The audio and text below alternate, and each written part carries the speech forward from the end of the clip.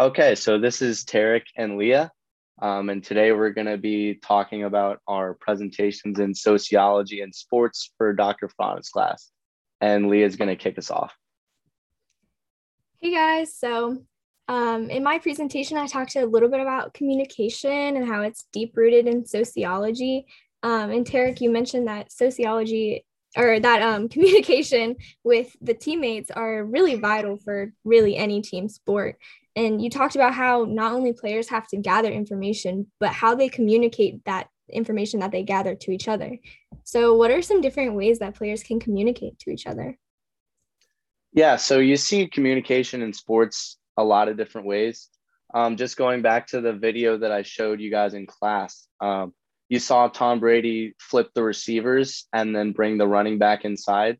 And he did that with just a simple hand gesture. So the receivers had lined up on the side and they were watching him. And he just flicked his wrist and they came inside. He also communicates to the linemen with simple three-word phrases and numbers. Um, so that's another way that he can use his visual and audio signals to communicate to the teammates. Personally, when I play soccer, I can really quickly communicate to a teammate that I want the ball by saying here or ball. And then if they have an opponent running towards them, I can really quickly say man or man on to let them know. So most communication in the sports world gets shortened down to really quick phrases or visual signals that can be quickly and accurately conveyed in order to win.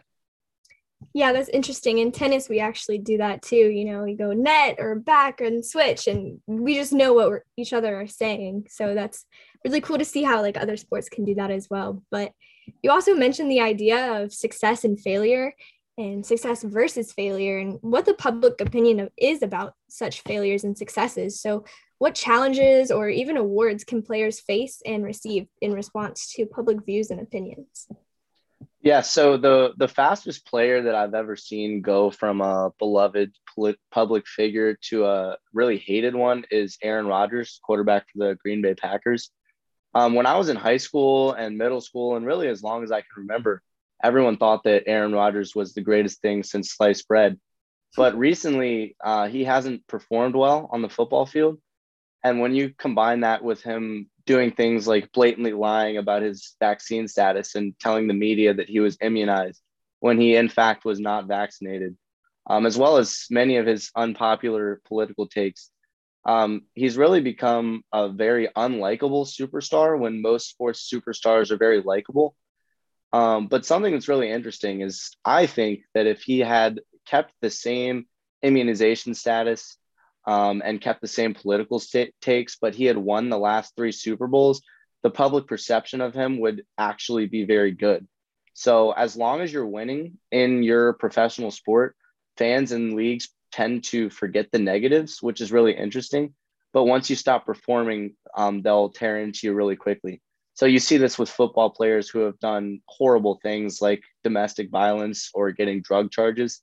But if they can help the team win, they'll most likely get signed and the fans will just forget all of the terrible things. I wanted to ask about your presentation really quickly. So one quote on your slides say that creativity showed potential power and innovation of a country in the 1950s. So therefore it was viewed as a positive aspect in society. I wanted to link this to my presentation. So this kind of reminds me of the World Cup in soccer, where every country comes together to kind of establish their dominance. What's another example you've found in which people in power are really determining what and what not is creative? Well, I mean, even Gary R. Stevenson, the CEO of Major League Soccer, gets the chance to choose what ideas to share and what direction that the Major League Soccer is going to go, like, head towards. So, with a CEO having that power, having that creative freedom and that liberty, it falls onto him and on his team. So, you know, he gets that creative liberty and that freedom to choose and say what is creative. Um, but then even more so in society than sports, you know, any leader of anywhere, any country of any time influenced the public opinion somehow. You know, they had that creative liberty. They influenced the public however they saw fit.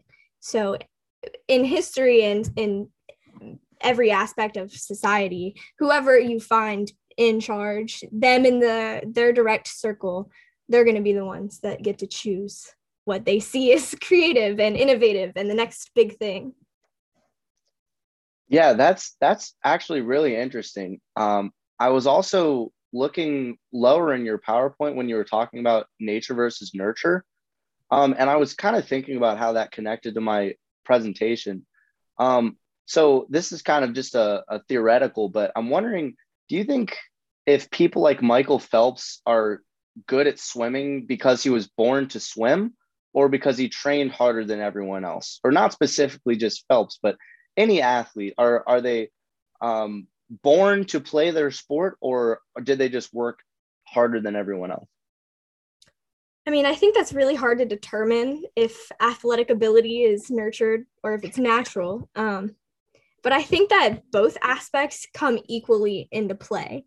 I mean, take women's gymnastics, for example. You don't see girls out there who are 6 feet, 200 pounds of just pure muscle, like flipping around. You don't see that. Gymnasts that we are like known for winning medals and are famous in the public eye, competing in the Olympics, they're tiny and they're short and they're thin, but they're muscular. And so not only do they have a natural, easier physical advantage or the nature to flip around and do those things, but they also need to be nurtured. They have to get that training that they need and the ability to even pay for the expenses that come with competing to be the best in your field and eventually in the world. Awesome. Yeah, I think that was a really great answer. All right. Well, that's all the time we have, but we thank you guys for listening and have a great day.